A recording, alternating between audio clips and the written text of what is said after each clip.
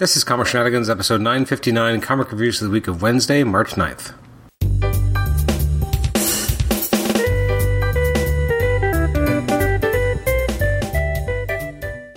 Welcome to the Comic Shenanigans podcast. I'm your host, Adam Chapman. This is episode 959. It's a few quick reviews from the week of March 9th, which is hard to believe. I even had to do a double take because I'm like, whoa, that feels like a long time ago, but it's only 13 days ago or 2 weeks ago. And so, yes, definitely the podcast has definitely been delayed a lot recently. And this is just yet another example of how far delayed it is. But as a friend of the show, AJ Reese has said in the past, no one cares about your schedule but you, Adam, so don't worry about it. But this is pretty late, even for me. So, books that came out on March 9th include Batgirls. There was a new issue of Batman Urban Legends. There was Devil's Reign Moon Knight. We had Devil's Reign Superior 4. We had Devil's Reign number 5. Eternals number 10. Let's see, Future State Gotham. Green Arrow Stranded. Hawkeye Kate Bishop. Although whenever I see her name now, all I can think of is Florence Pugh as Kate, as Yelena Belova, just saying Kate Bishop. So that's all I can think of when I see that name now. We've got I Am Batman number 7. We've got Justice League versus Legion of Superheroes.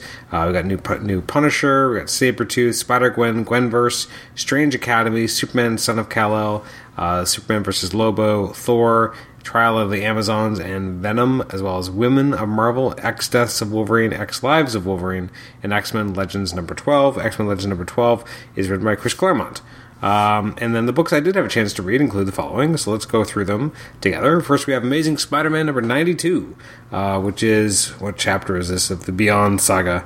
This is Beyond chapter 18, by Kelly Thompson, who does the plot, Jed McKay on script, with Fran Gallen, Sarah Pacelli, and Zach Carlos on art, credited as the artists, with Brian Reber on color art, and virtual calligraphy's Joe Caramagna on letters.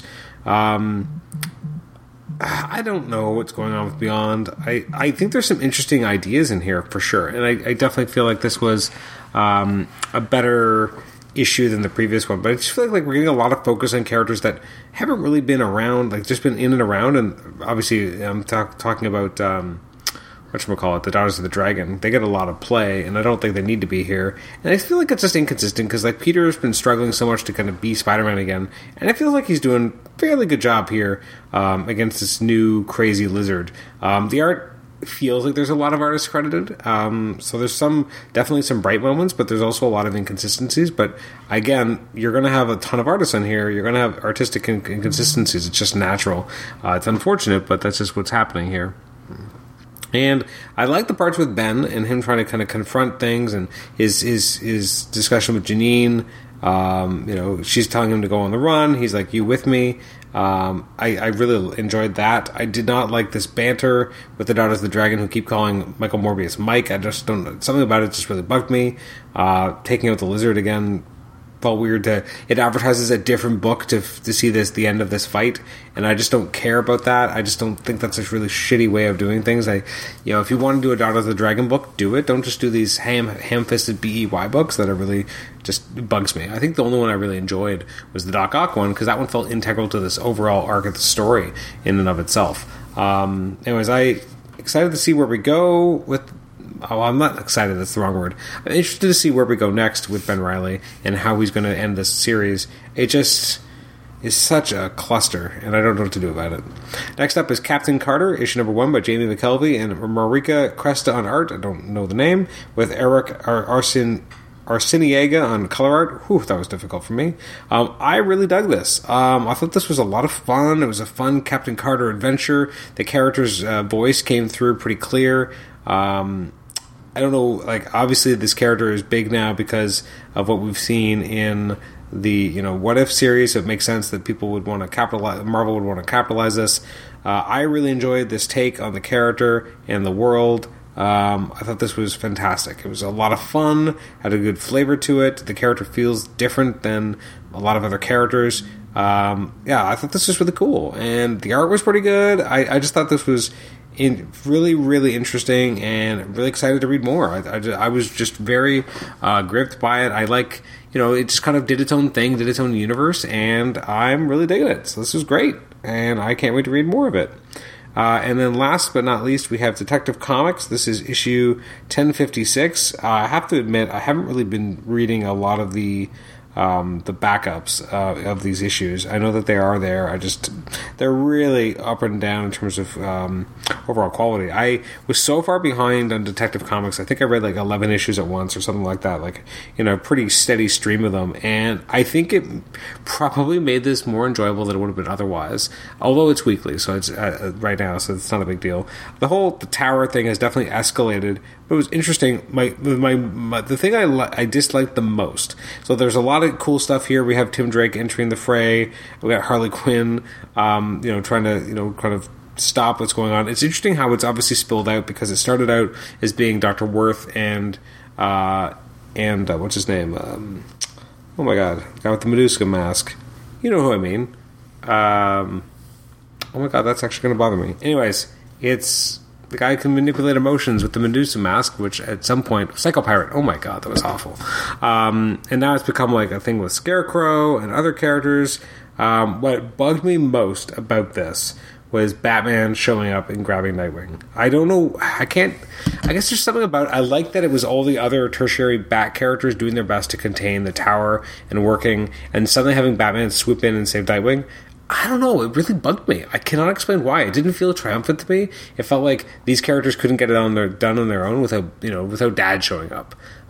Which is a weird, I don't know why I feel that way, but I do. I did think the art was great here. The ending was definitely like, whoa, what's happening next? It ends on quite a cliffhanger. I think that this whole storyline has been tremendously engaging and enjoyable, and I think a big part of it was because Batman wasn't there, and the characters were really just reacting and didn't really know what was going on half the time, and I think that added something to it. It added an element of danger and tension. Sometimes in these Bat books, you feel like they kind of know everything, and there's not as much suspense, but this felt like they really did not know what was happening, and so they were doing their best. And I thought this was great. I was really, as I said, enjoying it. I was really engaged. So I thought this was quite a fantastic read. And Detective Comics has just been really strong. I think the major problem, as I said, is, now you bring in Batman, I just feel like it took something away for the characters who are in the middle of this storyline. That's everything for this particular episode. Our next episode, we'll be talking about books that came out on the 16th of March, which includes Amazing Spider-Man 92.BEY, which we just mentioned recently. In that conversation, we have Avengers, Carnage, what we got? Death of Doctor Strange. No, so that's a trade paperback that came out. We got, The Reckoning War, Trial of the Watcher, Star Wars Halcyon Legacy number 2, X-Lives of Wolverine number 5, and the Marvels number 9. And then over at DC, we had Batman Superman World's Finest. Hell yeah. We got Batman the Knight, Justice League, Nightwing, Flash, and a few other, I think there's some Wonder Woman books as well. So some good stuff to chat about there. So thank you for listening to this episode of the Comic Shenanigans podcast. As I've mentioned in the past, we're probably nearing the end of the podcast. I think it's probably time.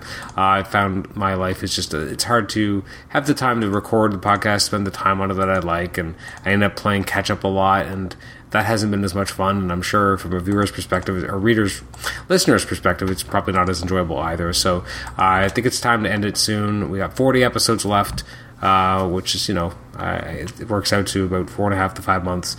I used to really enjoy it. I still enjoy it, the non-reviews episodes. I think that might be the big thing. If I decide to continue it, it'll just change the format. Maybe it's once a week. Maybe once every 2 weeks. Maybe it's different.